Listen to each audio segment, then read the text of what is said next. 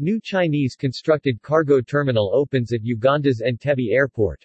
The officials at Entebbe International Airport, the only international airport in Uganda, announced that the airport's newly constructed air cargo terminal, financed by Import-Export Bank of China, commenced business operations. According to the officials, new terminal is now open for business and is expected to play a bigger role in boosting the landlocked East African countries' foreign trade.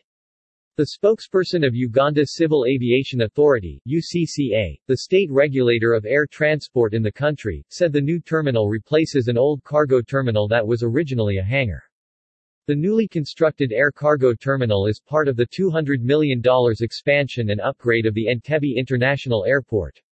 The commercial counselor at the Chinese embassy in Uganda described new terminal as state-of-the-art, saying it has the capacity to facilitate Uganda's exports, especially in the agricultural sector, which is the country's key economic activity.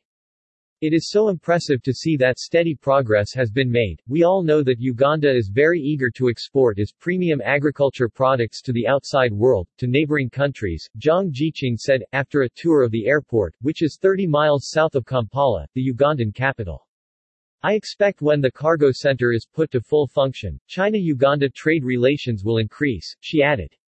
When it is fully functional, the new air cargo terminal will accommodate 100,000 metric tons of cargo per year compared to the old one which had a capacity of 50,000 metric tons per year.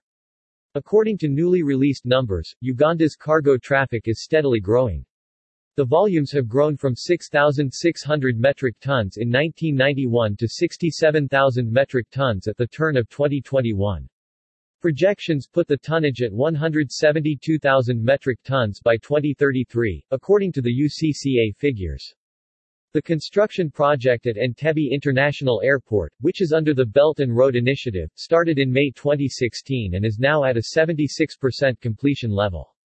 According to China Communications Construction Company (CCCC), the project contractor, it is scheduled to be implemented in 2 phases. The first phase, with 3/4 finished, involves the construction of a new passenger terminal, a new cargo complex, an upgrade of 2 runways and their associated taxiways, rehabilitation and overlay of 3 tarmacs. At the peak of the construction of the cargo center, the project employed 80 Chinese and more than 900 local employees at different skills levels. There were skills and knowledge transfers among the Chinese and local employees, and construction materials were locally purchased with the exception of those that cannot be locally made. According to the UCAA, there are ongoing discussions regarding the financing and implementation of the second phase.